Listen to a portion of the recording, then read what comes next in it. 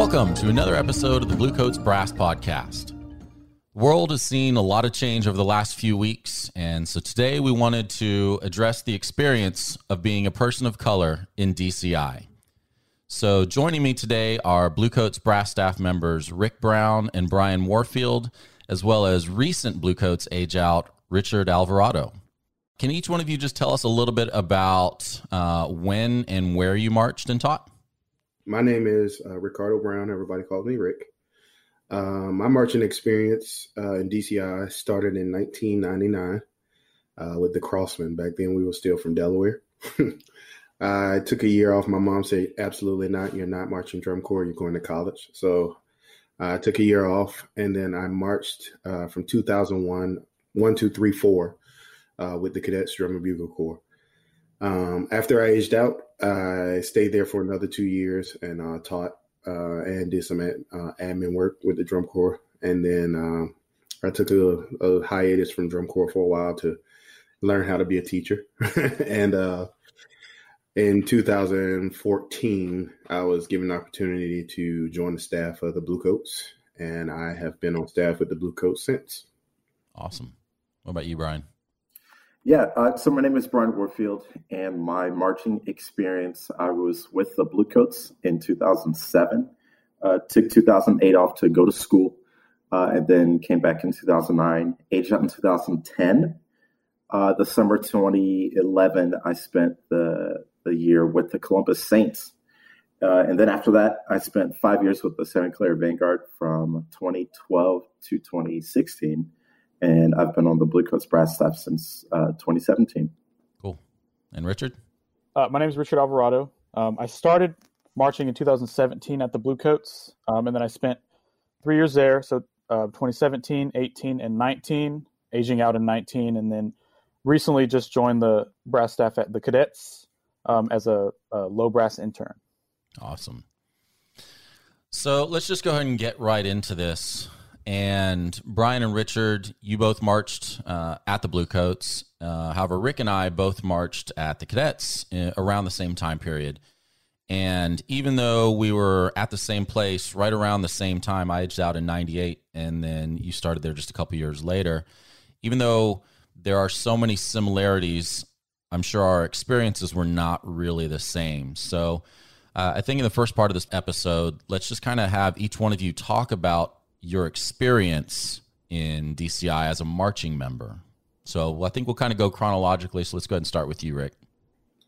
So I just want to start by saying that the leadership has changed in both of the drum corps I marched. So I'm quite, I know that those experiences may be different for members now, but I started out marching in 1999, as I said before.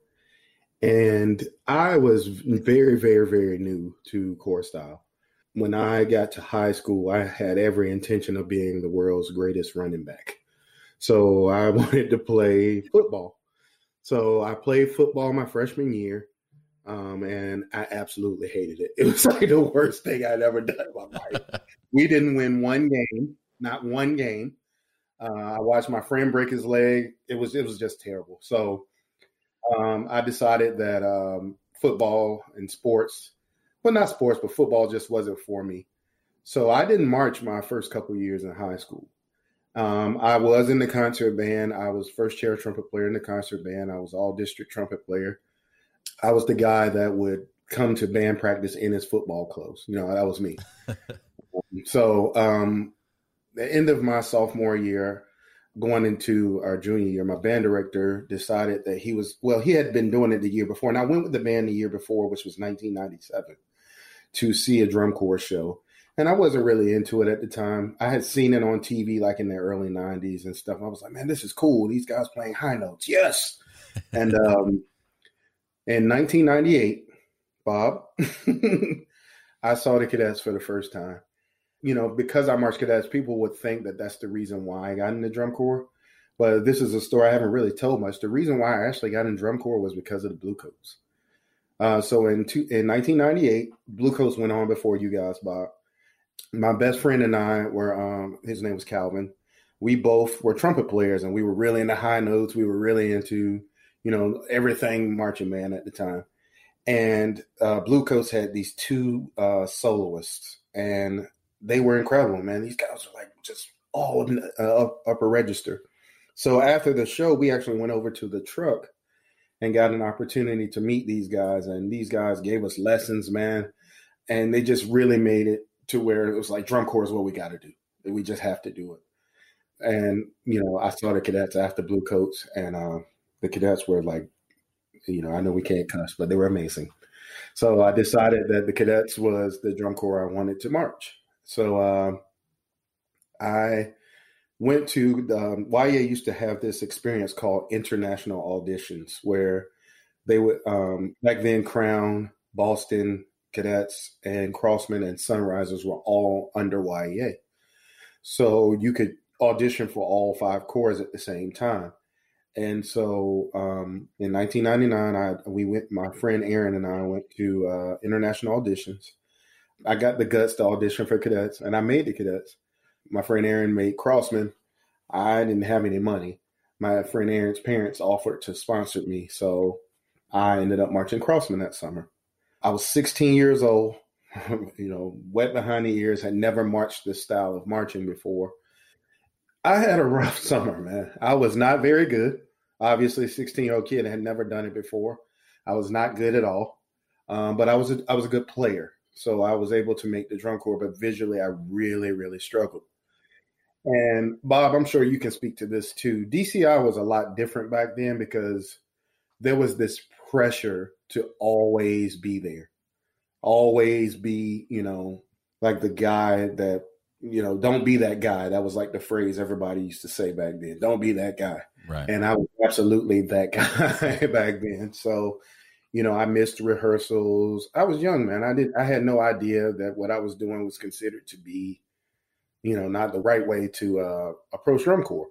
So I was not a great member, and I can say that with confidence. But, you know, my experiences there were horrible, from constant bullying. My seat partner back then used to wear a Confederate flag belt every single day on the bus. And he was from Virginia too.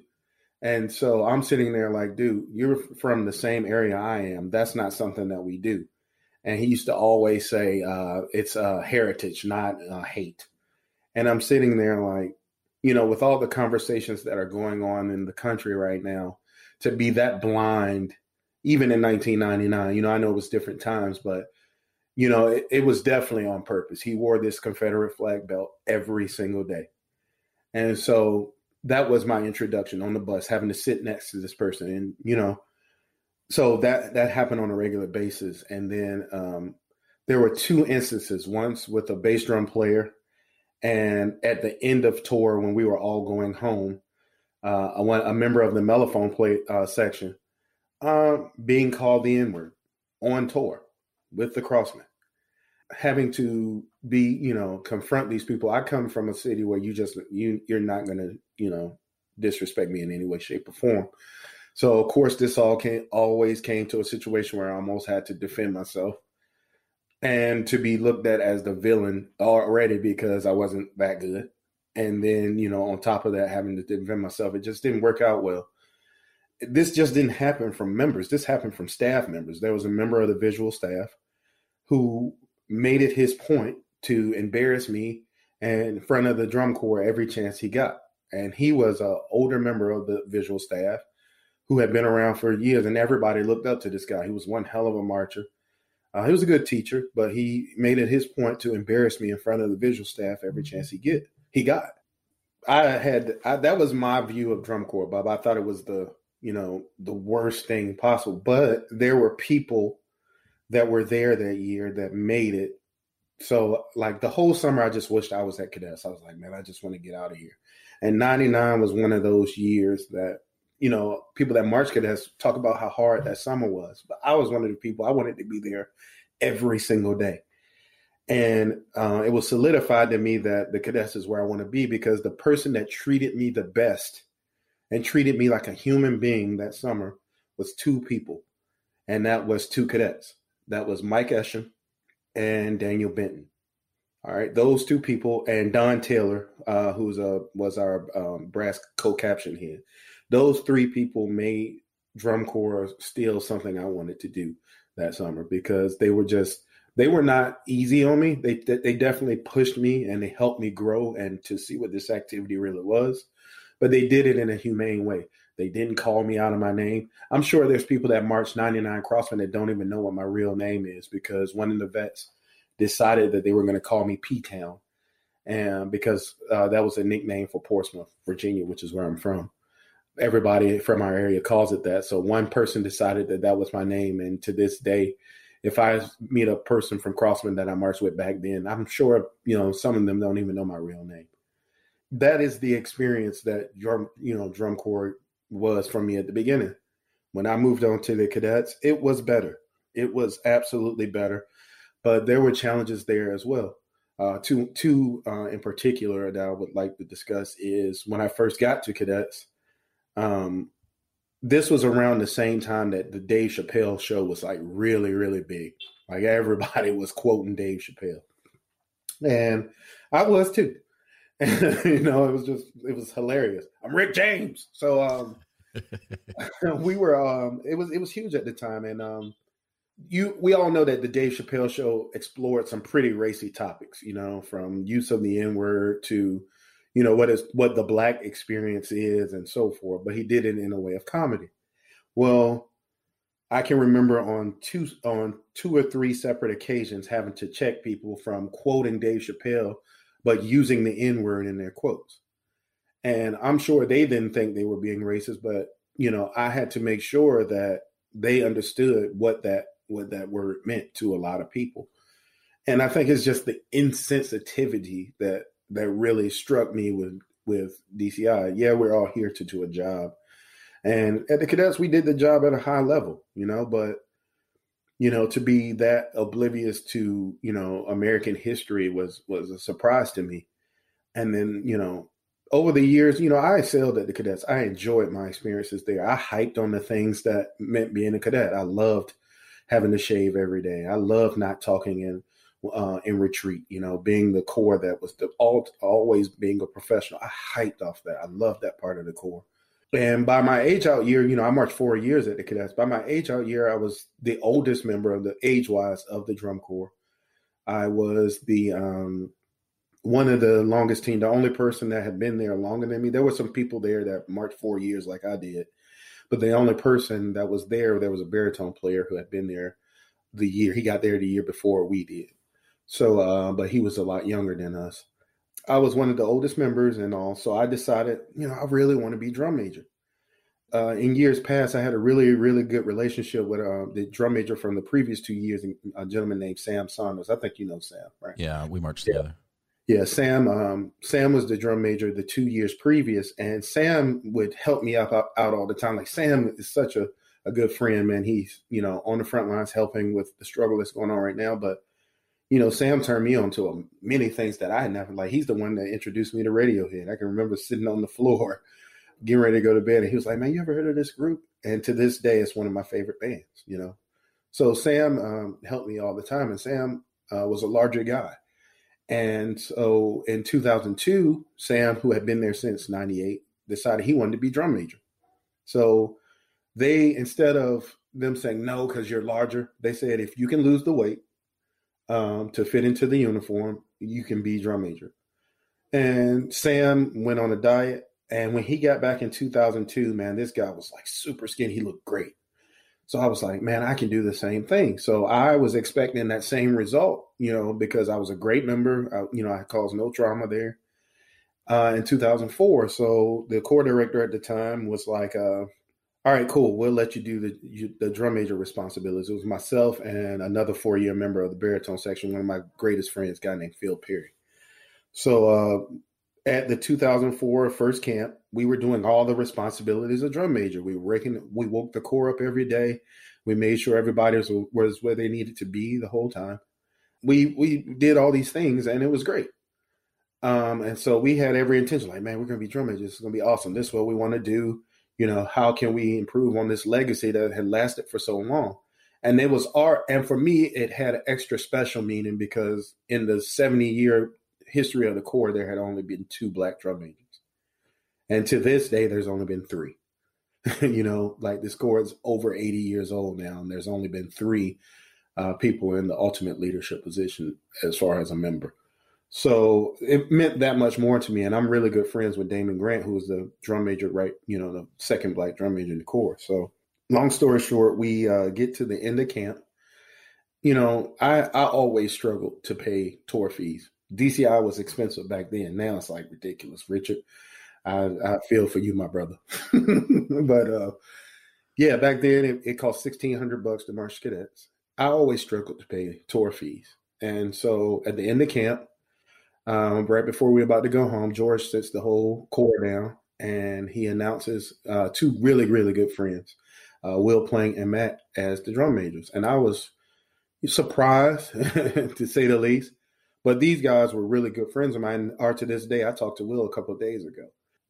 I was happy for them because, he couldn't have picked 2 better people to lead the drum corps, and they did an amazing job that year. We dealt with a lot of adversity, and they helped us get through that summer.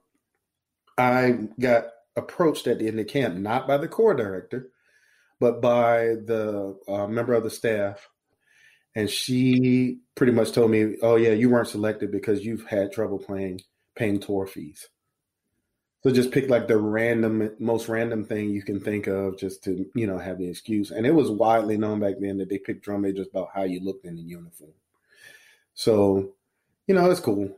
I let that go. But I was upset. So I was thinking about leaving. I had reached out to another drum corps, had attended, planned on attending some camps, and then decided that I wasn't going to let this defeat me. So I came back to cadets. And I won Cadet of the Year in 2004. I just worked my tail off and made sure that I was an example.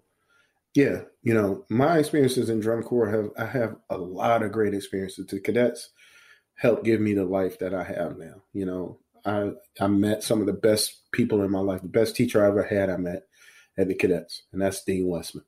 I tell him that all the time. I know it probably makes him feel all crazy, but Dean was the best teacher I've ever had. He both as a man, that cared about people. He always talked about Mr. Ronald Thornton down in Houston, who's a legend in the city, taught at Willow Ridge High School, and how he took him under his wing. And, I've had all these great experiences, but being an African-American man in this activity made it that much harder. And I was lucky, Bob. I had an African-American instructor every year I was at cadets. My first 2 years, I had Eric Prince and Sean Murphy from Texas. And then I had Mr. Charles Carson, who's a professor at UT. So I was lucky, but, I thank God for the experiences. But if I had to do it all over again, I would not want people to have to deal with a lot of the things that I dealt with in DCI. All right. So, Brian, can you tell us a little bit about your experience as a member? Yeah. Here's my super brief exposure to drum corps. I was in a super small parade drum corps called Light of Indy. And it was, I know, it was awesome. Awesome. There's this guy, Jeff Payne, who got my brother and I in the group. And I played on a tooth valve bugle. It was a piston rotary thing. It was wild. And I thought that was really heavy. So I did that for a few years. And then in high school, went to Lawrence Central High School in Indianapolis. At the time, it was really good. My exposure there was cool, just so the marching activity in general. But I really started following drum corps. So, Rick, I don't know if I've ever told you this, but I remember distinctly watching the cadets in 2001 rehearse. And I remember watching you and not ever thinking that there was somebody Black in the activity. And then when drum corps was on PBS, I remember, of course, illegally recording those shows. And I just remember pointing out to my mom, I was like, that dude is cool. Like, I want to be like that dude. And of course, like I played tuba, so I'm nowhere close to you. But so I did that in high school and was all about auditioning for the Cavaliers because at that time they were still, at the top of the activity. I watched the video of the Bluecoats on YouTube when YouTube at first kind of became a thing. The quality of that video was absolutely terrible, but I remember being struck by the horn line. And so I auditioned there for the summer of 2007. And had obviously, like most people, you have no idea what the activity is going to be like when you get into it. You just do your best to survive. My parents are always, like most Black parents, they expect that you have to do twice as much in order to really be accepted on the same level as everybody else. It's always been that way. So I did my best to bust my tail that summer.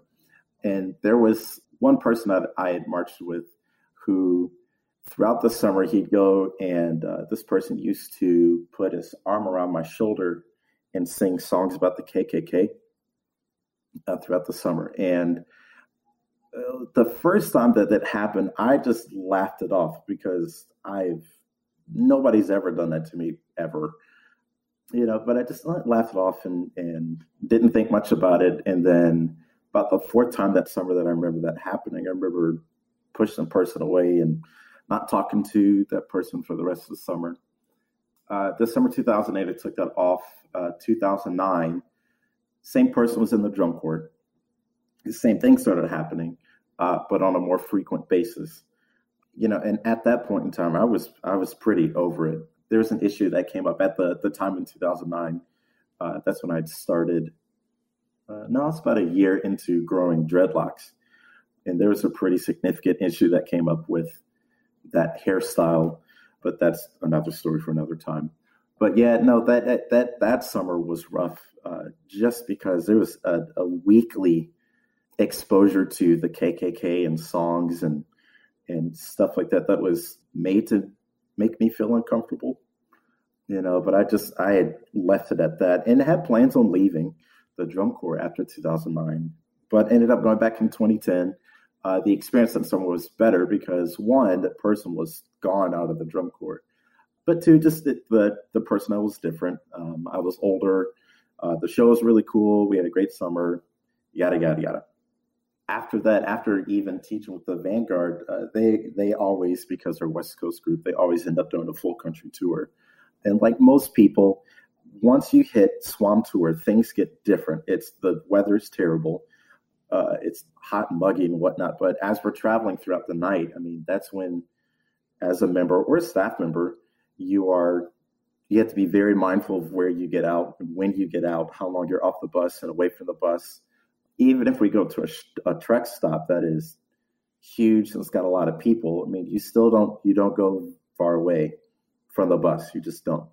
I remember being in Texarkana for a few rehearsal days with the Vanguard, and I was off on the phone talking to my mom and my dad, and remember just going to the edge of the street from where the stadium was at and had a beer bottle thrown at me.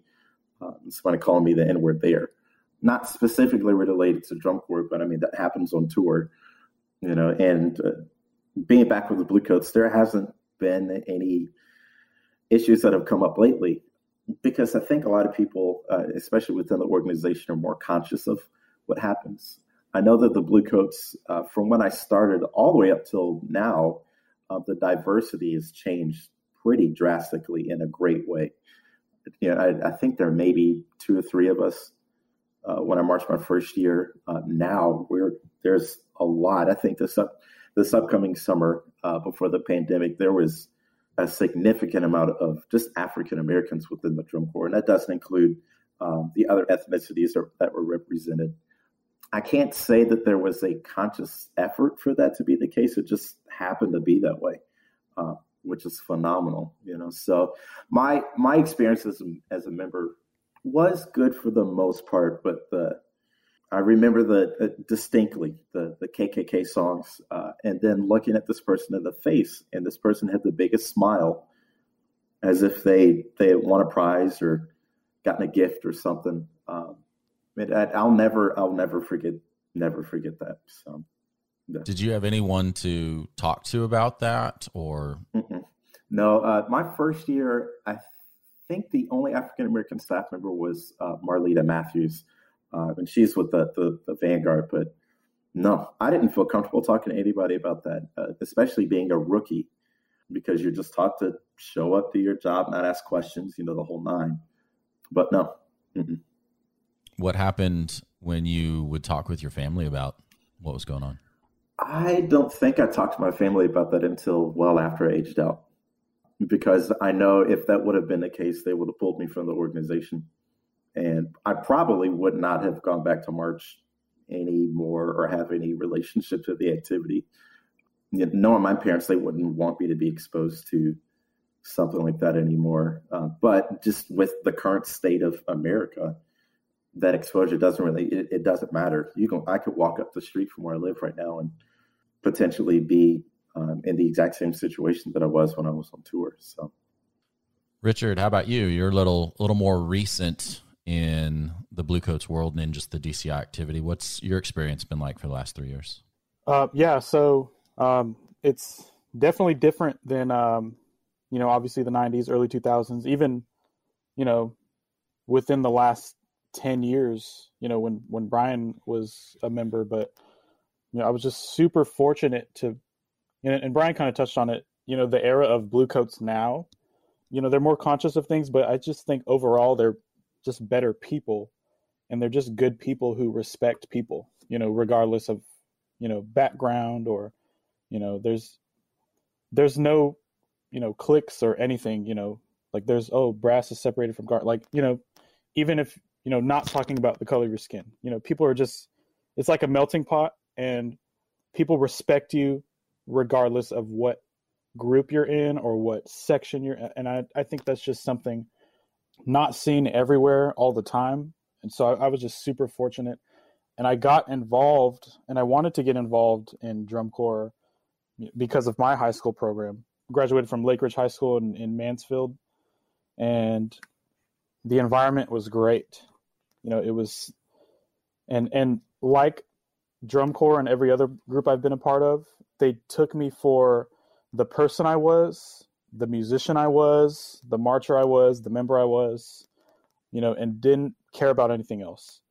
And I think because of that experience I had during my upbringing, that's how I think too. I don't think twice about how someone looks, and just because that never happened to me, and I'm fortunate because of that. And it's sad that it does happen, but I've been extremely blessed to not really experience any of that. Just backtracking to when I first got involved, two members who marched in 2014. Rick, you might know them. Seth Neufeld, mm-hmm. He was a baritone player, and then Sam Aleawala, he was a guard member. And he was actually my drum major my freshman and sophomore year at Lake Ridge. And they started in 2014, and during my time at high school, I looked up to them a lot, and for them to join that group with that show, it was like, wow, I want to do this. And the third person who influenced me wanted to not only march, but join the Bluecoats was, and Brian knows him, my high school band director, Alberto Ocasio. He marched on tuba, he's a tuba player, 06, 7, 8, 9, 10, and, was section leader and marched with Brian. And so those three people, those are the ones that I credit, sparking my interest in drum corps, and my interest in the Bluecoats. I wanted to be a Bluecoat, ever since I saw my band directors took us to DCI San Antonio in 2013 as part of like a leadership team retreat. And I think it was somewhere in New Braunfels where there was a stadium rehearsal before a show, pre-show rehearsal. So the first live rehearsal I saw was Carolina Crown that year. And it was awesome, it was great. And we watched that show and we went to the Alamo Dome, and we were there all through finals. This was still with the leadership team. And I was able to watch some of the best, the best in the country. So that was awesome, because I saw that before I knew that Seth and Sam were going to join, because that was a year before. And then once they joined, I was like, wow, that's what I saw in San Antonio. That's actually attainable by, someone I know, but, someone I went to high school with, maybe I could do that. So once they joined, drum corps seemed like something that was really real. Because, I was a sophomore at the time in high school, and people in drum corps and just the whole activity, it's like a unicorn. Like, it's like, is it actually real? Like, wow, those people actually do that, and once they did, I was like, wow, maybe that's a real possibility that I can have someday, and once I did, fast forward X amount of years, 2017 is when I started, and, I had a great support system in the drum corps, from my section. Dave Whitfield was my section leader my rookie year. I couldn't have asked for a better section leader. And the brass staff, like Brian and Aaron Duggar and Matt Stratton, they were, all my mentors my rookie year. I could not have asked for a better support system as a rookie in the Bluecoats. And 2017 was a pretty tough summer, just the way the summer was structured and all that, but for different reasons. And I could not have just asked for a better support system. And I think in my 3 years, I might have had one comment on the color of my skin. And, I always try to be super mindful of how I respond to people and what I respond with. But I don't think I remember, I just pretended I didn't hear it. And anyone who knows me knows I start the summer one color and I end the summer 1,000 shades darker, and I never think twice about it. It's just something that, through my upbringing, that never really mattered to me. And, I was thankful that, like I said, the staff, my peers, my classmates, and just everyone I was around took me for the musician I was, and so I kind of just brushed the comment off, and I pretended to not hear it, because I find that response sometimes can speak to the person that made the comment even more than a harsh response, it's just, I was very fortunate to not have that cloud over me during my 3 years there. So, and each year got better, just the vibe of the drum corps, the personnel just got better. So I couldn't have asked for a better upbringing and just being a marching member. So, and it's, like I said, it's sad that some people can't say that. Some people my color can't say that, but I've been blessed. I've truly been blessed. Can any of you talk a little bit about what your thoughts are on just the diversity in the drum corps activity when you were a member first, I guess? My experience, like I said, was different, Bob. I went to an HBCU. I was a member of the Norfolk State University Spartan Legion, and I had a great experience, man. Like, it was just so good. So when I went up to audition for cadets, I actually had 3 people that went with me. So it was 4 of us in the car. We rode up. We were all in the Spartan Legion together. Nell was a baritone player. Cliff was a snare drum player, and so was Andrea. And out of the 4 of us that went, 3 of us made the drum corps. And I think that speaks volumes, Bob, because one of the areas I think DCI, and I'm sure we'll talk about this later, but one of the areas I think DCI can really improve right now is just reaching out to programs that are different than what DCI looks like. Like, if you watch some of those videos, from those trumpet sections back then I was in at Norfolk State, we were doing like ridiculous things. Like, we could play high all day long. And I know DCI corps struggled to find lead trumpet players every year. I know, because I audition people every year. Like, it's a challenge. But because there's no outreach there. So when I marched the drum corps my first year, the 3 of us made the drum corps. And the 3 of us were the only African Americans in the drum corps as far as instrumentalists. Then there were 2 3 in the color guard. So, that was very diverse. But, what got me back into the activity, Bob, to be honest, was the fact that, the corps director in 2013 posted a picture on Facebook. And the picture said, "The best staff in DCI." And I was like, man, that's cool. So I just happened to look at this picture. I enlarged the picture. And there was not one black person. There was not one person of color, period, in this whole picture. And I'm sitting there like, the diversity is getting worse. as the years are going along. Back then, like I told you, I was fortunate. Eric Prince was my first trumpet tech in DC in the cadets, and we are still great friends to this day. One of the best mentors I've ever had. And so when I first got the cadets, he gave me that talk that Brian said his parents gave him, and my dad had given me.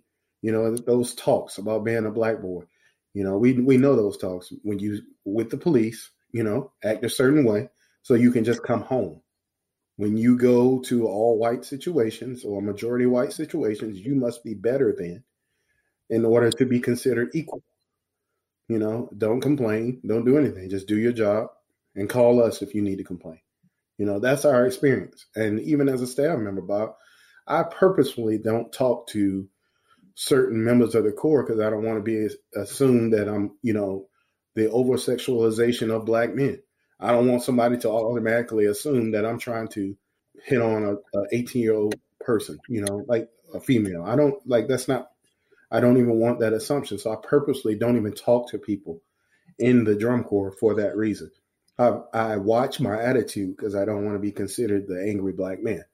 That's my experience. And it's because there aren't many people that look like me, and I've already, let everyone know I was lucky, because my experience was slightly different there. So, just lack of staff, lack of people that look like you, lack of outreach, tempering your attitude. And then, it's bad for us as black men, but for black women, like it's even worse. Like, I don't know Marlena personally, but I know who she is because she's literally the only black woman in DCI that people know. So it's already challenging for us. That's why I think the work that Genevieve is doing with the outreach she's doing for women is super important. Just imagine being a person that comes from experience like mine, Bob, and nobody looks like you. And you come from an experience where everybody does look like you. It's a challenge. It's funny you bring that up, Rick. When I was coming up in the activity, I just assumed that drum corps was something that black people didn't do. Like you and I and Richard and just all of the African Americans that have been in the activity, we were unicorns. Because when you look at it, especially at the time when I was coming up, like when both Bob and Rick, when you guys are marching, I didn't see black people. And if you did, out of, at the time, 128, there might be 4, and then that 120 went up to 135. That number didn't change. Now we're in the 150 state. And so there's going to be more just because the numbers are bigger. But I just assumed that was the case, that there weren't a whole lot of black people in it because drum corps is not like the HBCUs. It was something completely different. I remember we had a show in Louisiana, I think it was at the Raging Cajun stadium. And that was the first time, I think, in any show that I've been to, being associated with the activity, where I saw an HBCU band in the stands. And I could tell because they're all wearing the same shirts. Obviously, they're all black. But I remember that being the case. I've never seen that many black people in one place watching our activity ever.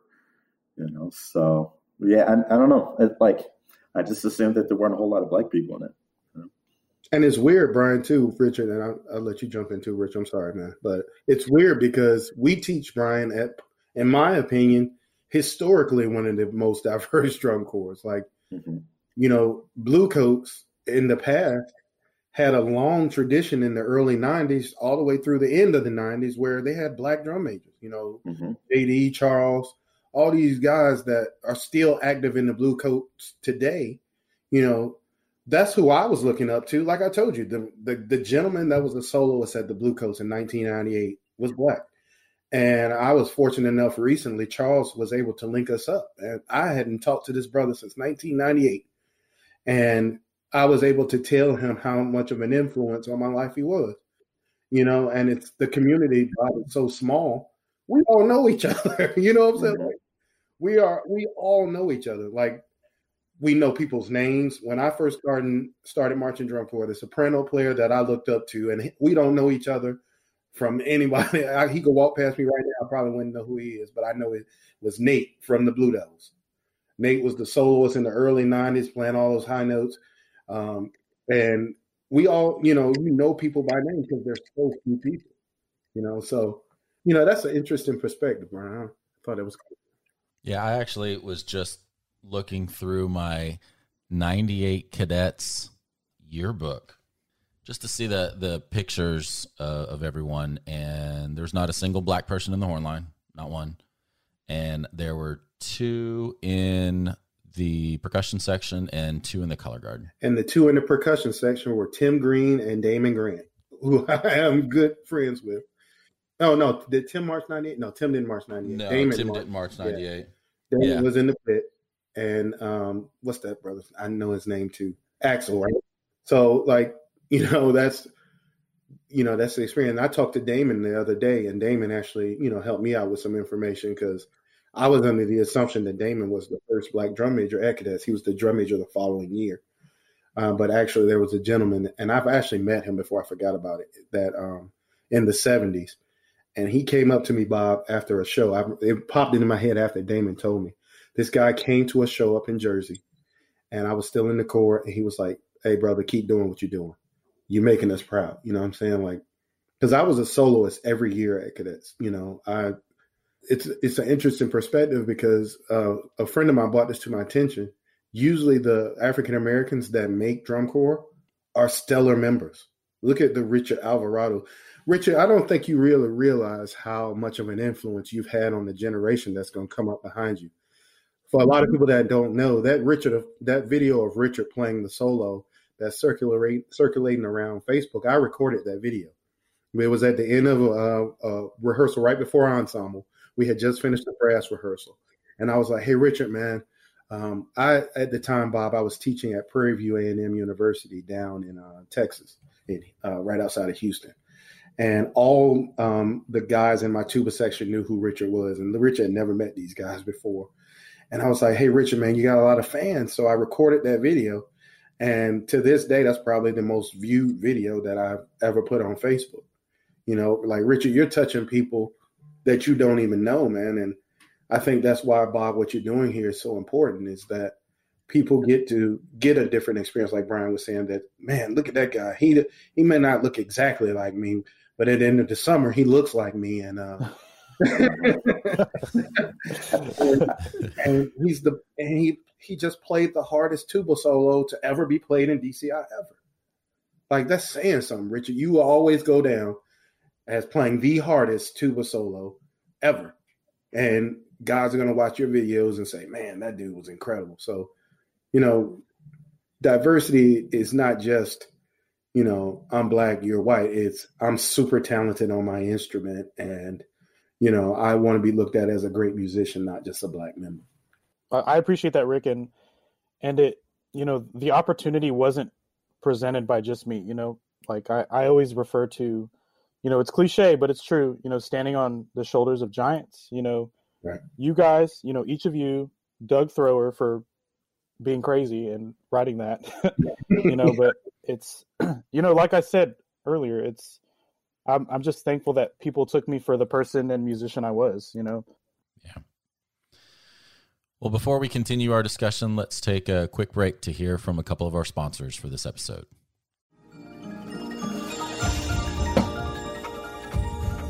Hammond Design is the exclusive mouthpiece manufacturer for the Bluecoats. Carl Hammond is recognized by players all over the world for his commitment to excellence through superior craftsmanship and professionalism. That's why Bluecoats trust Hammond and why we feel you should get the experience of sound in HD. Visit carlhammonddesign.com to get started. That's Carl with a K, hammonddesign.com.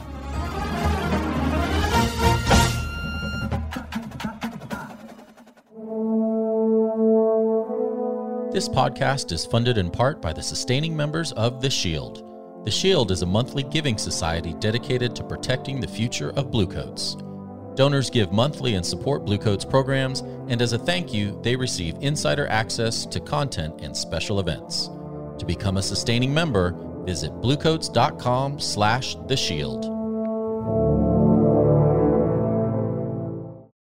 All right, So, Rick and Brian, you've been on staff with different organizations for several years now. And Richard, you just aged out, but as you said, you're now on staff with the cadets. Can you talk about your experience now as a staff member and how that may be different than your experience as a marching member? And Richard, obviously it's very new for you, but based on your limited experience so far, can you talk a little bit about what that's been like?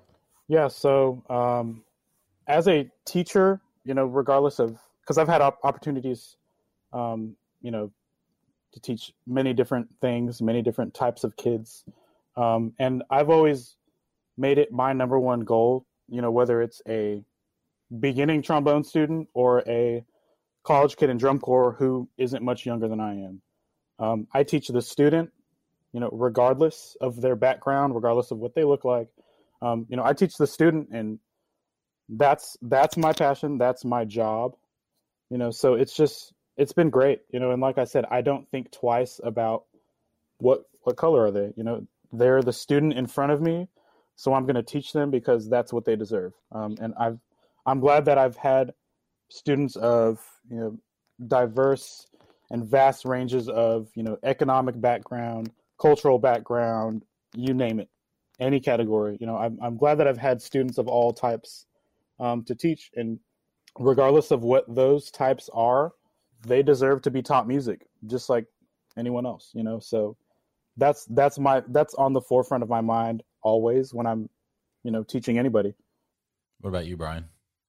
It's there was once one time when I was teaching with the Vanguard, I had to put one of my colleagues and check a little bit. This person was talking about where they grew up. The person was white, and he used to say that he and his friends used to hang out on the porch, and they used to call each other porch monkeys, which it's a racial slur. And it was him and his white friends who used to say that. And I remember standing on the bus, and I remember hearing that, and immediately stopping that conversation right there. And it's like, if you called each other don't do that, because it's wrong, for obvious reasons. That was between a staff member. That's the only negative experience that I've had. Everything else has been pretty solid. When I was teaching with the Columbus Saints, that was one of the few organizations where everybody that was in charge was a black person, Marshall Cheatham and LaRon Carlton. And I always really gravitated to those two because I'd never seen anything like that before. Light of Indy, the small parade group that I was in a long time ago, same thing. It was run by two African-American gentlemen. Both were extremely good musicians. So like that, it's an anomaly, kind of like I was saying before, like that both of those organizations were in a way unicorns because they're being led by African-American men, but as a staff member towards the kids that I teach, it's a lot like Richard. You just teach, nobody does anything wrong because of the color of their skin or who they are. You just teach and make them better, and you try to be great. You work twice as hard, like I had said before, because I don't want to be assumed like I'm slacking on my teaching skills or the information I'm giving to the students. You study twice as much. You learn the book and everything about the book twice as fast. You really just try and stay on top of your game. But a lot of that comes from my upbringing and my parents. So generally, it's been pretty good, though. What about you, Rick? So when it comes to DCI, someone once asked me, what's the difference in teaching DCI and then teaching other ensembles? And my answer is absolutely none. Like, to me, there's no difference in teaching DCI to any other ensemble that I've ever taught. I'm going into my 15th year as an educator.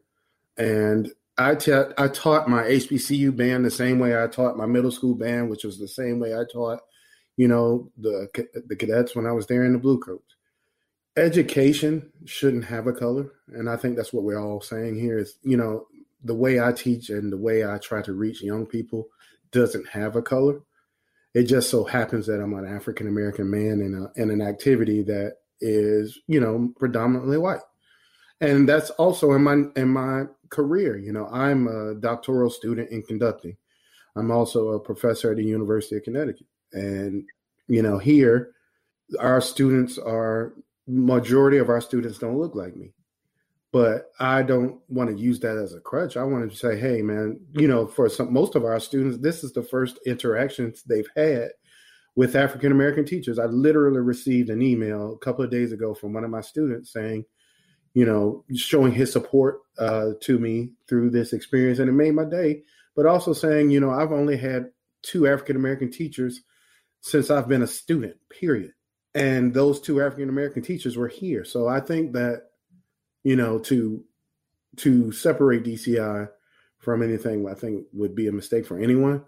But my experience, you know, as an educator in DCI was I learned a lot in this activity. You know, my first year teaching was right after I aged out, just like you, Richard. In 2005, I taught the cadets. I was on visual staff, believe it or not, y'all. I taught marching my first year after I aged out. Daniel Benton had just started his family, so they needed another brass trumpet tech that summer. And I did the whole summer, y'all. I did not go home one day. So that's Richard. That'll show you how drum corps used to be, man. They flew in. Hop said you get 1 plane ticket, and I flew in, and I didn't go home to the end. So I taught the whole summer, and it was challenging. You know, it was challenging Brian and Richard because I was teaching people I had marched with the year before. So to go from a marching member to, you know, an instructor was a challenge. And those guys made my life so easy, y'all. Like, I was the section leader in 2004. So to them, it was the same thing. I did have an issue that summer because there was a female trumpet member who was from Georgia who decided she was going to make my life a living hell that summer. And I got pulled aside by the corps director. And instead of him hearing what I had to say, the first thing out of his mouth was everybody can't teach like a certain staff member that was on at that time. And I took offense to that because I was definitely not trying to be the staff member that he was comparing me to. And then B, for me to be on staff and you not even ask me a question as to what happened, you know, really rubbed me the wrong way. So I took that as, okay, I need to be better. And all these roadblocks that come up in your life, you know, whether it's getting cut from a drum corps, whether it's, you know, falling out of love with the first love you ever had, whatever that is, you need to use all these experiences as a learning experience. How can I make myself better? How can I affect the lives of people in a more positive way? And that's been my experience with teaching. You know, everybody that teaches with me at Blue Coats knows I'm the guy. I like positive vibes, man. I don't like arguing. I don't like all the back and forth bickering. That's just not my personality. You know, I want to be the guy that brings people together. But on the other hand, you know, we got to be great. You know, we have to do everything that it takes to be a great drum corps. So, you know, that's the way I approach education in general, not just, you know, DCI. Yeah. Do any of you have any thoughts on the lack of Black leadership in DCI, whether it's as a drum major or student leaders or like corps administrators? I think for me, it's catch-22 because there is a lack of Black membership within the activity. So then that turns into staff, which then turns into administration, which then, you know, for me, it's all catch-22 because there aren't enough of us in the activity really to begin with. Then that in turn, in a very long term, goes into the drum major aspect, the student leadership aspect, the, you know, administrators, really working working all the way up to the very top of the organization, you know. So it's definitely there, and it sucks. And I wish that it wasn't the case, which hopefully the conversation that we're having now sparks that conversation and causes the rest of the activity of their drum corps and DCI as a whole to evaluate their membership, whether it's, you know, various boards or how they choose student leadership or drum majors or whatever it may be. I think we all know that it's there. There's got to be some change that happens throughout the activity. So, yeah. I guess the question, Brian, is how do you affect change, though? Because, this is 2020, mm-hmm. and this is the first year that there's ever been an African-American corps director at a Division I drum corps. Brian with Seattle Cascades. And, what type of message does that send? Does it send the message that, oh, we're trying, or does it send the message that, oh, this gentleman was talented enough to, take over a world-class drum corps? Is this the first time that was ever a possibility? I agree with you with this, the fact that it goes up the chain, from membership to drum major and so forth. Bluecoats, we have our co-conductor this year, David, is an African-American. And, the challenges I'm sure he faces, in that leadership position, I can only imagine that's a conversation I would love to have with him, but with my experiences going from having, my first year in drum corps, a gentleman that, to this day I still talk to. Don Taylor is one of the biggest, influences on my trumpet playing. Like I said, he was one of the few people that took an interest in me when I marched Crossman. He followed my career as I, became an educator and moved up in drum corps. And Don is not, a black man. Don is a white man from Georgia, but the same way that, Eric Prince played such a important role in my life, so did he. So when it comes to leadership, we're not asking people to give us anything. We don't feel like we deserve it just because we're black. We're just asking for opportunity, the same opportunity, and just not to be controversial here, but Bob, when you think about every single caption head job that's ever existed, in my opinion, those jobs were always filled by word of mouth. Or this person taught with that person, so they must be a good educator. Or this person taught with this particular drum corps, so we want to be as successful as that drum corps. So, that person, let's hire somebody from that staff. And back in the 90s, that was the Blue Devils. Blue Devils always have had great horn lines, always. 70s, 80s, 90s. And then when Crown really stepped on the scene and started being the amazing horn line that they are, that led to different opportunities. There's never been a process where, in my opinion, where you can say, you know what, let's open this up to where people can apply to be a caption head. Let's really, if we want to truly make this about diversity, let's put everybody on the table. Let's look at resumes. Let's get them in front of the horn line. Let's see what this person can do. Let's make it an actual process that's fair to everyone. That's the way you open up opportunity. It's not, he say, here say, with different drum corps or different people. Ultimately, that's the thing, Bob, that DCI is going to have to explore with themselves. Look at the DCI board. There's not a lot of diversity there. It's deeply rooted in this whole organization that provides such great life experiences. I would not be where I am right now. I would not be able to have the life I had if it wasn't for this activity. But I also understand that in order for me to truly say I love this activity, I must be able to also criticize it when it's not right. So I think that's what this whole thing that's happening right now, the importance of it, is for DCI to look at itself, for the Bluecoats to look at itself, for the cadets, or every single drum corps to look at itself and say, if I truly care about diversity, let's take a snapshot of my staff. And if that snapshot doesn't look like what I think it should look like, then I got some issues to address. All right, so the primary job for each of you away from DCI is being a public school band director. And so, Richard, you're getting your first job as a middle school director in Prosper, Texas. And Brian, you're the new director of bands at Homestead High School in Fort Wayne, Indiana. And Rick, you're the associate director of athletic bands at the University of Connecticut. So can you talk a little bit about what your experience is like as a music educator away from DCI? The school that I teach at, the area, specifically the area around the school, is predominantly white. The experience has been largely good. I remember being a little skeptical joining the faculty at Homestead just because of who I am.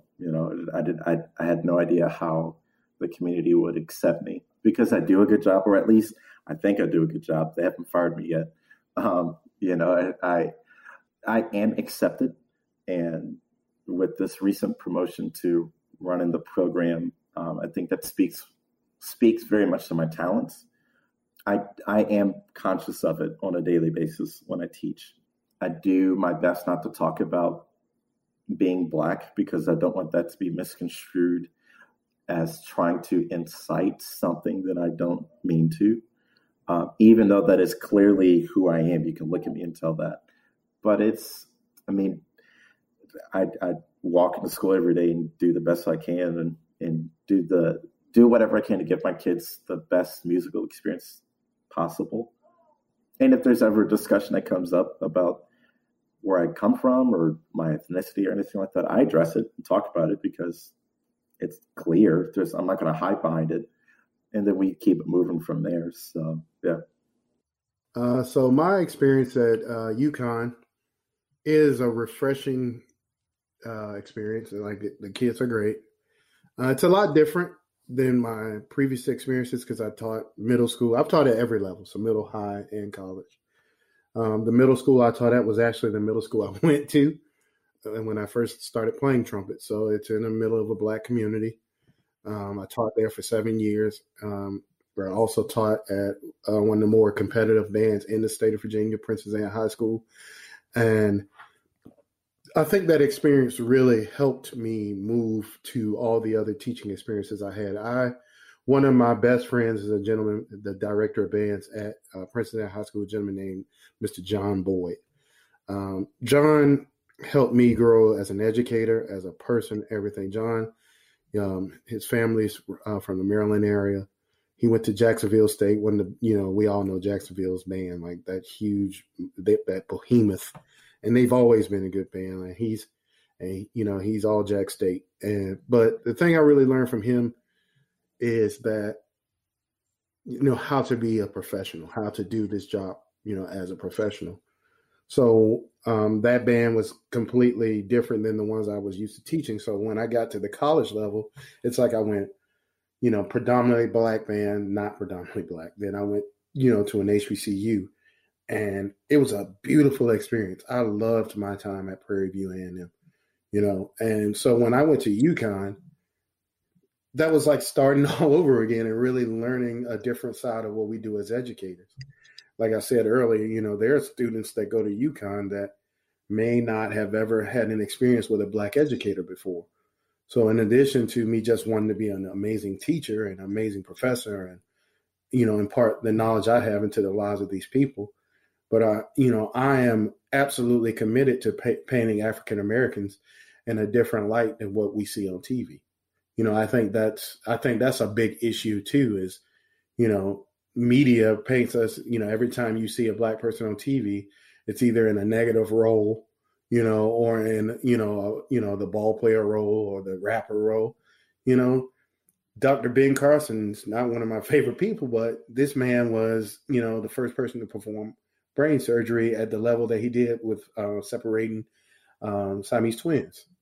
So, that type of person is not talked about, but I guarantee you, with these people that never been, have experienced, Black educators before, they can name you, 10 or 15 people that don't go down that, that same path. So I take my experience as UConn as an opportunity to grow as an educator, and really, work with amazing people. Our staff is amazing. Our students are great. Has it always been easy? No, and I address these issues directly with our students. When I first arrived at the university, I was replacing a gentleman that had been there for over 20 years, and he was very, very beloved. He was also an African American. So, our personalities are different, and they had to get used to the differences between he and I. And that it took a little time, but I've been there for 3 years now, and I think I'm doing a good job. Like Brian said, I haven't been fired yet, so Um, I enjoy my time with the UConn band. I think that, a lot of people have seen that, the challenges we're facing with COVID, and our season already been taken from its traditional setting to a more online setting. But, the UConn band, UCMB, is a great organization. Shout out to Dr. David Mills. He's just finished his 30th year with the program, and he's been a great mentor to me and really helping me grow. So I just want to, with UConn, those people have been amazing. And, our leadership has really helped try to make this transition a little more easy. Being in Prosper, obviously the year hasn't started yet, but I've been fortunate enough to be able to be up there quite a bit, just working on stuff and getting to meet a couple kids, especially virtually. But like Brian and the Homestead area, it's pretty affluent, economically. And I can't say that I've met more respectful kids. The kids are just fantastic. The staff that I work with, my colleagues, they're great mentors, especially to me as a young teacher. And, administration from campus to district level, superintendent, fine arts administration. I can't ask for anything better. And the situation is, I'm blessed to have that situation, especially as a first year teacher. Like I said earlier, like we've all said, our job is to be there for the kids, even if it's not music related, it's just about forming that relationship with them regardless of if they look like me or not. And much like all three of our experiences, a lot of what we're doing now, we are the minority with our students and our colleagues. And it's kind of been that way for me my whole life, growing up in Mansfield ISD. A lot of people don't know this, and they can't tell by looking at Mansfield ISD today, but Mansfield ISD was the last school district in Texas to desegregate. Today, I can say it's one of the most economically, culturally, racially diverse districts that I've seen. And for it to thrive the way it does today, I think that says a lot to what kind of growth and what kind of improvement just what once was a small school district can do. You take that and you look at the bigger thing, like the bigger picture. One of the most separated school districts in the 60s is now the school district that I see as home for me. You know what I mean? Like it's a special growth that not a lot of places have had. And a lot of that is, because of the district and the city leadership. I'm a firm believer in my faith, and the administration and the mayors that we've had have had great relationships with Mansfield's churches of all sorts. And I think that accredits a lot of the growth and a lot of the improvement that the district has seen, just because of how, and this is coming from me, how connected with God it's been throughout its growth. And I think that that's what a lot of places need now. It's just love.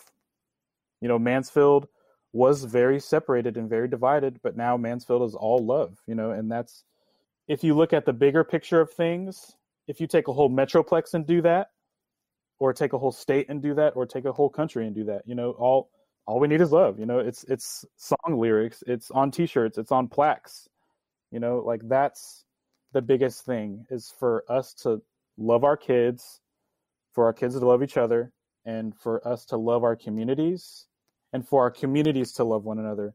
And I think, just speaking from the perspective of a product of Mansfield ISD, that the growth that Mansfield has seen, it's because of the love it's had with its citizens. So if Mansfield could do it, I think any community can do it. So Rick and Brian, as hopefully people listening to this have seen the other day, the Bluecoats announced their new advisory council, which you two are kind of heading up some of that. So can you tell us a little bit about what that project is? Yeah. So that project will involve, obviously, Rick and I, and it's a an initiative that was launched by Mike Scott and Genevieve Geisler. So it's a huge shout out to those two to even think about putting something like this together, especially in the wake of what's going on in the country. But it's going to involve a couple more staff members, one of our current members, and basically we're going to get together and spend time talking about how we can educate not only the membership and the staff, but just look to create the diversity within the organization. But obviously there is some within the membership and the staff, but really doing justice to see that everybody has a seat at the table, that we're not creating any sort of exclusion within the organization.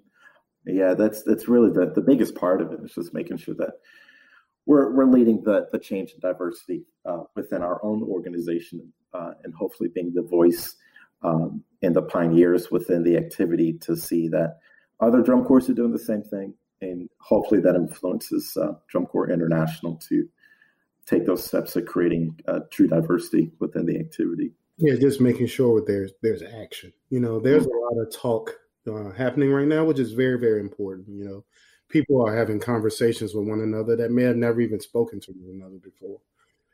So just being, the Blue Coats, in my opinion, has always been like a beacon of transcending, norms and doing things the old way. And then just, in my opinion, another, way that they are showing that. And we have new people signing on every day. We have two other staff members that have already committed.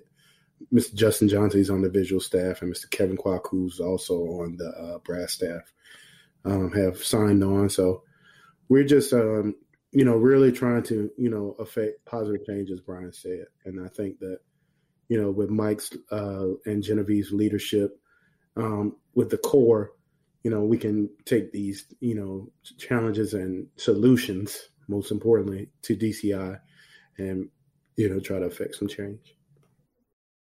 A question that I have, and some of this is maybe it's just more because of who I am and the type of person I am, being sort of more introverted, is what do you say to someone? And again, I'll preface this again because this is a thought that kind of runs through my head, and I'll say, like, when I first met you all, or people of really any color, is what do you say to someone that truly doesn't believe they're racist, but is always afraid of saying or doing something that may give off the wrong impression?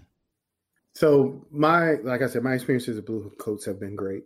But I want to bring up one instance. There was a member of, I've been with the Blue Coats since 2014. So I've taught a lot of students through the Blue Coats. And one of the members of my trumpet section over the last couple of years, every time he would see me, it was not out of malice, but it was just every time he would see me, he would change his voice to talk to me. So like he would be talking normally to other students, and then he would be like, "Hey, what's up, Rick?" Like change his voice to like this hip hop style, like almost like he was rapping or something like that. So I'm sitting there and I'm like, do I talk like that? He's like, no. So why would you think it's okay to address me in that manner? And it's just little things like that. I don't think this student was a racist or anything like that, but I think that there are misconceptions of other races that people hold just because they don't generally deal with these races. That, like I said, they get their interpretation of who we are from television. And I think I think it is absolutely essential, Bob, that when someone is doing something that is inappropriate, that you address it right there on the spot. Because if you don't, it will become normal behavior. But on the other hand, I don't think that all people are racist. I just don't. Or all white people are racist. I don't feel that way. But I feel like we all have implicit biases that we all need to be addressing on, a daily, just daily. And I think that being positive, like Richard said, with love and, and appreciation, but also being willing to check somebody if they're wrong, being able to have the tough conversation. Yeah, you're not going to disrespect me. I love you. But at the end of the day, I'm still a man. I hate to say this, Bob, in this way, but I haven't had more interest in my career until the last week or two. And that comes from a bunch of people that I think are truly being advocates in this time. But I also think that it proves the point that people are making. Brian has been an educator for years. Richard's one of the best soloists to ever come through the DCI activity. But only now are people really taking notice of these great educators and musicians. And it's specifically in reaction to what's happening. So, when you have somebody, they might not even know they're being racist, but at the end of the day, addressing it directly in whatever manner you feel is appropriate at that particular time, and just being genuine to yourself. You can't be one way 1 second and then, another way another, being consistent and being an educator in every facet of your life, I guess. But also understanding, Bob, this last point is that it's not every Black person's job to teach everyone about not being racist. That's something you're going to have to address with yourself. It is tiresome, Bob, always having to tell people, the right and wrong thing to do. Like diversity shouldn't be something that we have to work at. Talent should dictate, who gets the job and all, not looking at a resume and, and saying, oh, this person's name looks too Black or looks too ethnic, so I'm not going to give that person an opportunity. And these are challenges we face all the time. I taught in Houston. We at the university I taught at, there was this thing, the unwritten thing where we knew that certain cities wouldn't take our students' applications seriously because they went to the school that they went to, not because of any other reason other than, this person's school says Prairie View, this person's school says this other institution that we respect a little more. So we're not going to give this student an opportunity, but we're going to give this student an opportunity. They would say that's not racist, but at the end of the day, majority of the students that come out of Prairie View are African-American students. Majority of the students that come out of UT are not. That is an excellent school, to me, probably, one of the best schools in the world. But to assume that a student from this university is less than because they went to a show-style school is, in my opinion, unacceptable. And having those challenging conversations, I think, is going to be super important as we move forward. What is your best advice? And even though you just sort of said, it gets tiresome to talk about it, what is your best advice then for non-Black people to help support this movement? For me, it's being okay with being uncomfortable. I think that from my perspective, the conversations that I've had with friends, band parents, people in the community, who whatever, that usually is the biggest concern. Is the whole situation is really sad, or they're having to address things with themselves that they're not comfortable with, or they don't like, or whatever it is. I mean, I think all of us have to accept that this is going to make us all be extremely uncomfortable.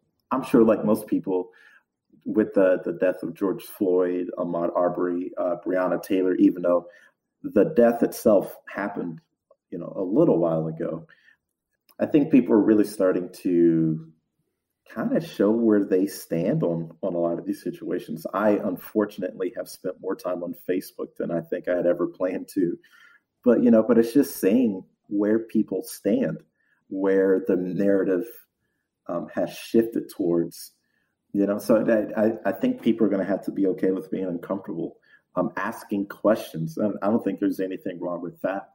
Even from our community, I think the people within our community have to be okay with answering those questions. But like Rick said, it's not our responsibility to turn it into a lecture and talk about why we feel the way that we do. So that's the big thing for me. It's just being okay with being uncomfortable and asking the questions that you need to ask in order to allow for you to get to a place where you understand better or can accept the other side of the situation.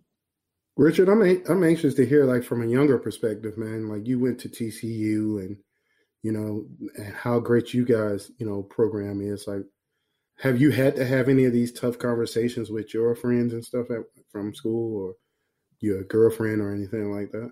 So, like you've all said, I mean, my goal, I didn't look at it as I'm going to be a great Black teacher. I looked at it as I'm going to be a great teacher. It doesn't matter. Like, no, I never really thought twice about, what I look like. I never really thought that, I have to, educate these people like this. And like you said, it's not my job to do that. But at the same time, it's, like I said, there's not really been any colleagues or teachers I've had, that treated me like what you said, Rick. You mentioned kids from Prairie View just being overlooked just because they're from Prairie View. I never felt like I was being feared, and if you look at my last name, it's a Hispanic last name, but I don't look like that. You know what I mean? So it's tough because I haven't experienced what many people that look like me have. So my perspective on it is a little bit different just because I never, like, the people around me see me physically more than I see myself physically. Even though, coming from Lake Ridge High School, even going to TCU, teaching in Prosper, I've always been the minority in those groups, and I've just never really had to worry about not having the same perspective put on me or the same spotlight put on me just because I worked, and that's all I worried about. I just worked about making myself better and not, I hope because I'm Black, I hope that this will work out. I just practiced my butt off. I studied my butt off. I took any opportunity I had to learn, and it pays off, and like you guys said, it should be on who's the most qualified and who's the most talented and not who looks like this, so that's my perspective on it. So where do we go from here?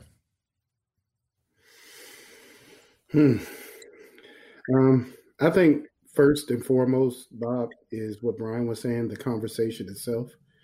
But as with so many things in American society, we can talk until we're blue in the face, but at the end of the day, there has to be action.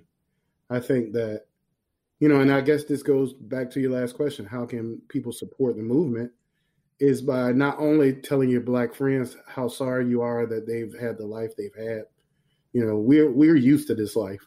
Our parents dealt with this life, and they taught us how to deal with this life. But, having the conversation, telling you to support them, yeah, that's important. But now actually come up with actionable goals. So in this, what we're doing here, is from a drum corps perspective, what is DCI going to do to make sure that there's more than just Brian out there at Seattle Cascades? What are they going to do to make sure that the board of directors is more diversified? And then that trickles down, like what are, Blue Coats, we've already taken the first step. We can sit here and we can act like everything's perfect, Bob, but at the end of the day, we know it's not, and that will open up a broader conversation. Why isn't there more diverse music done in DCI? Why does everybody have to do one ensemble music with double tonguing and triple tonguing in it in order to win a brass title? Let's have those those tough conversations.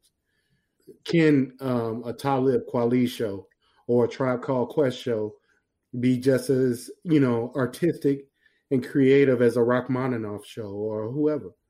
Culture is not, it's convenient to borrow from Black culture when it suits the particular thing. A couple of years ago, the Cavies did that framework show, and they put that little Fight Club scene in, doing hip hop beats and dancing. And everybody went crazy, and they won a title with that. And I was marching then, and I was absolutely sure that was the direction that drum corps was going to go.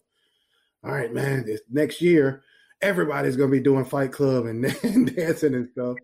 And that didn't happen, and it's okay, for diversity to be a part of this activity. So having a tough conversation, putting together actionable objectives that we can actually achieve now, but then having the tough conversation for the things that people don't want to talk about, and then diversifying this activity in a way that makes it so students that look like us want to actually participate. There are some drum corps that don't interest certain people because they aren't interested in the style of music that they perform, and that may even be Bluecoats. If I'm this world-class orchestral trumpet player, I may not be interested in Bluecoats. I wish you would be, but that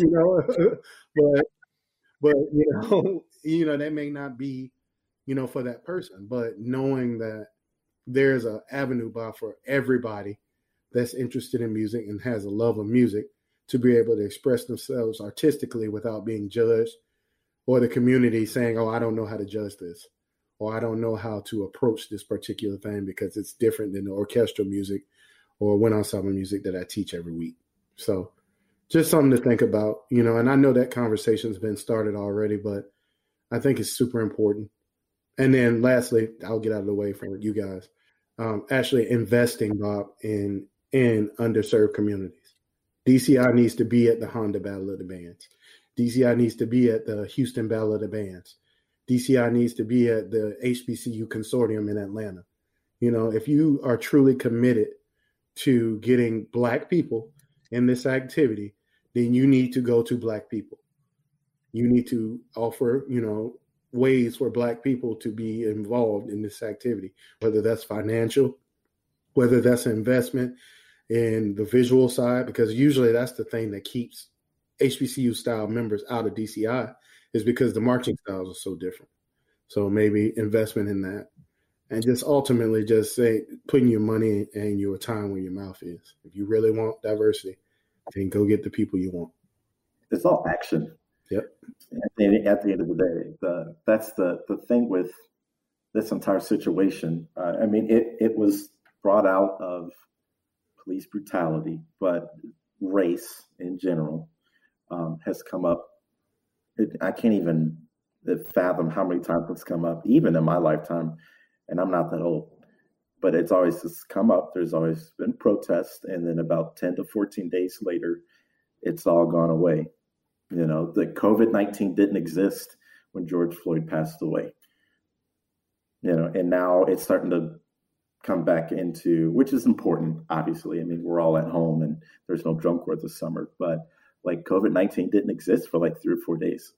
Now it's starting to exist a little bit more. The action has gone down. A lot of the conversations have stopped, except for what we're doing right now. So it's all about action. What are we going to do to create a world for the kids that are going to come after us in the activity? And even my son, he's 6. What type of world are we going to create for him and the students that are going to come in the activity and whatnot? That's going to be more equipped to serve everybody and give everybody an equal seat at the table. With everything going on in the world now, there's obviously a ton of information out there now as far as resources to learn and educate yourself more and places to donate. And we could go on for a long time just listing through a ton of things. A few places that you can go right now just to get some general information to get yourself started would be blacklivesmatter.com, naacp.org, or neaedjustice.org. As far as just general information about how you can educate yourself and help and support.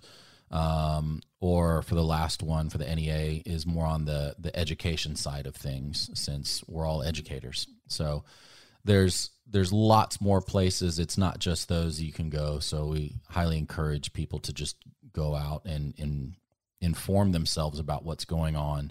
And as many people have said, the difference between not being a racist and being anti-racist. So we got a lot of work to do.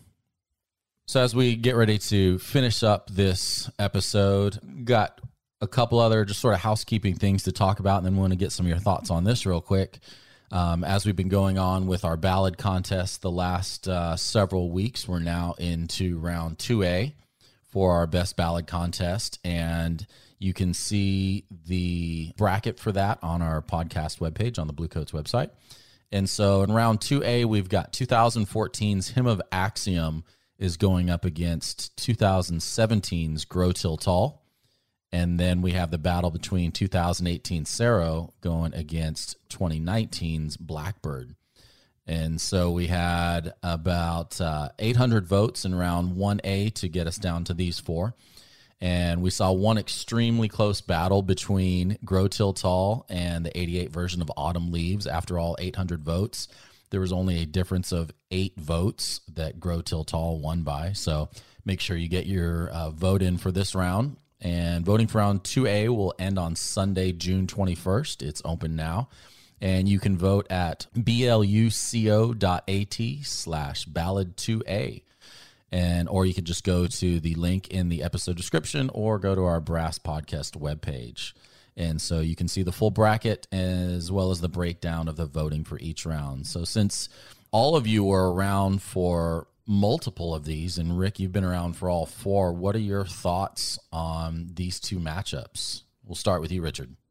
For the first one, what was it? Hymn of Axiom 2014 and 2017. Yeah. Grow Till Tall. Okay. With that one, I'm going to go with 2014. Just because that's the ballad that actually made me want to be a Blue Coat. The second one, 2018 versus 2019, I'm going to go with 2019, not just because of the music, which that's the big part of it, but just the staging of the whole thing. Even as an audience member, going back and watching it, it's just genius the way everything works with itself. So I'm going to go with Hymn of Axiom and Blackbird. What about you, Brian? Oh, man. I'm probably very much in the extreme minority with this one. I like Grow Till Tall. The Corps did a standstill at Ball State. And that was, I think, the only time that summer everything was like front field or face the audience, whatever. It was cool. Hymn of Axiom it's cool because of how that developed with the 2 horn lines in the corners of the field and whatnot. But I'll be in the minority and say 17. As far as 18 and 19, man, 18. 19 was cool. 18, I remember the Corps singing that at Indiana Wesleyan inside, and emotionally, I don't think I've ever seen something like that from a drum corps during move-ins, which is a super hard period of time, but the kids were crying and the environment was just incredible. I'll never forget that. So 17 and 18, that's my vote. And Rick? So I'm going to go with the majority on round 1. I was there for both, and I'll leave my comments in my head, but I'm going to go with 2014 Hymn of Axiom. I'll say this. The main reason why I'm choosing Hymn of Axiom is because Hymn of Axiom is my favorite DCI ballad of all time. There's 3 ballads that stick out in my head. The Blue Coats and the Cadets performed one, and that was Dancer in the Dark ballad. To me, that was number 1 for almost forever for me until 2014. I think that Hymn of Axiom is the best ballad ever on the DCI field. So I'm going to stick with that one. So this round was like super easy for me. Next. As far as 18 and 19, I'm going to go with 18. Now let me just preface it by saying, Justin, don't kill me. The flugelhorn soloist from 19 is one of my students. Everybody, he's actually a recent UConn grad. So Justin, don't kill me. But I'm going to go with 18. And I think the reason why I liked 18 so much was, teaching it was amazing. I can remember following the trumpet section around, yelling, trying to get that buddy up in time. Look at the drum major. But I think because it's so different, because even though it's considered a ballad, it was like at one. It was like at 180, I think. Yeah, 180. Yeah. So having a ballad at 180, but still being considered a ballad, and then that B flat chord at the end, man, like splitting the sky. I used to tell the trumpet section, every time you get to that section, I want you to imagine like the clouds parting, and my face comes to the clouds like.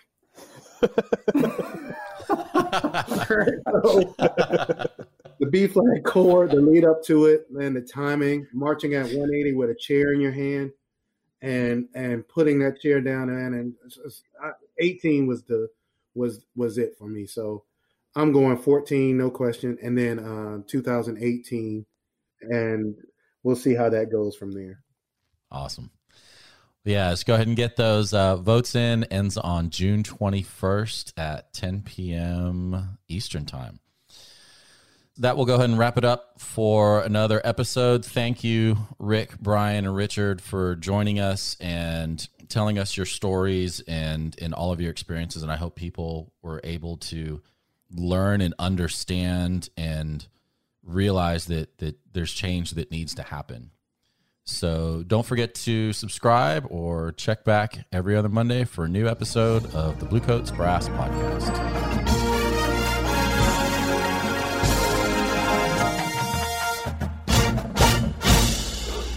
We hope you've enjoyed this episode of the Bluecoats Brass Podcast. Please tell your friends about our podcast and don't forget to subscribe, rate, and review. If you have any topics you'd like to suggest or questions for us to answer in future episodes, please email us at brasspodcast@bluecoats.com. You can catch us on Instagram at Bluecoats or at Blue Brass, spelled BLOO Brass. You can also find us on Facebook and Twitter at the handle Bluecoats. To learn more about the Bluecoats organization and all of its offerings, visit us on the web at bluecoats.com.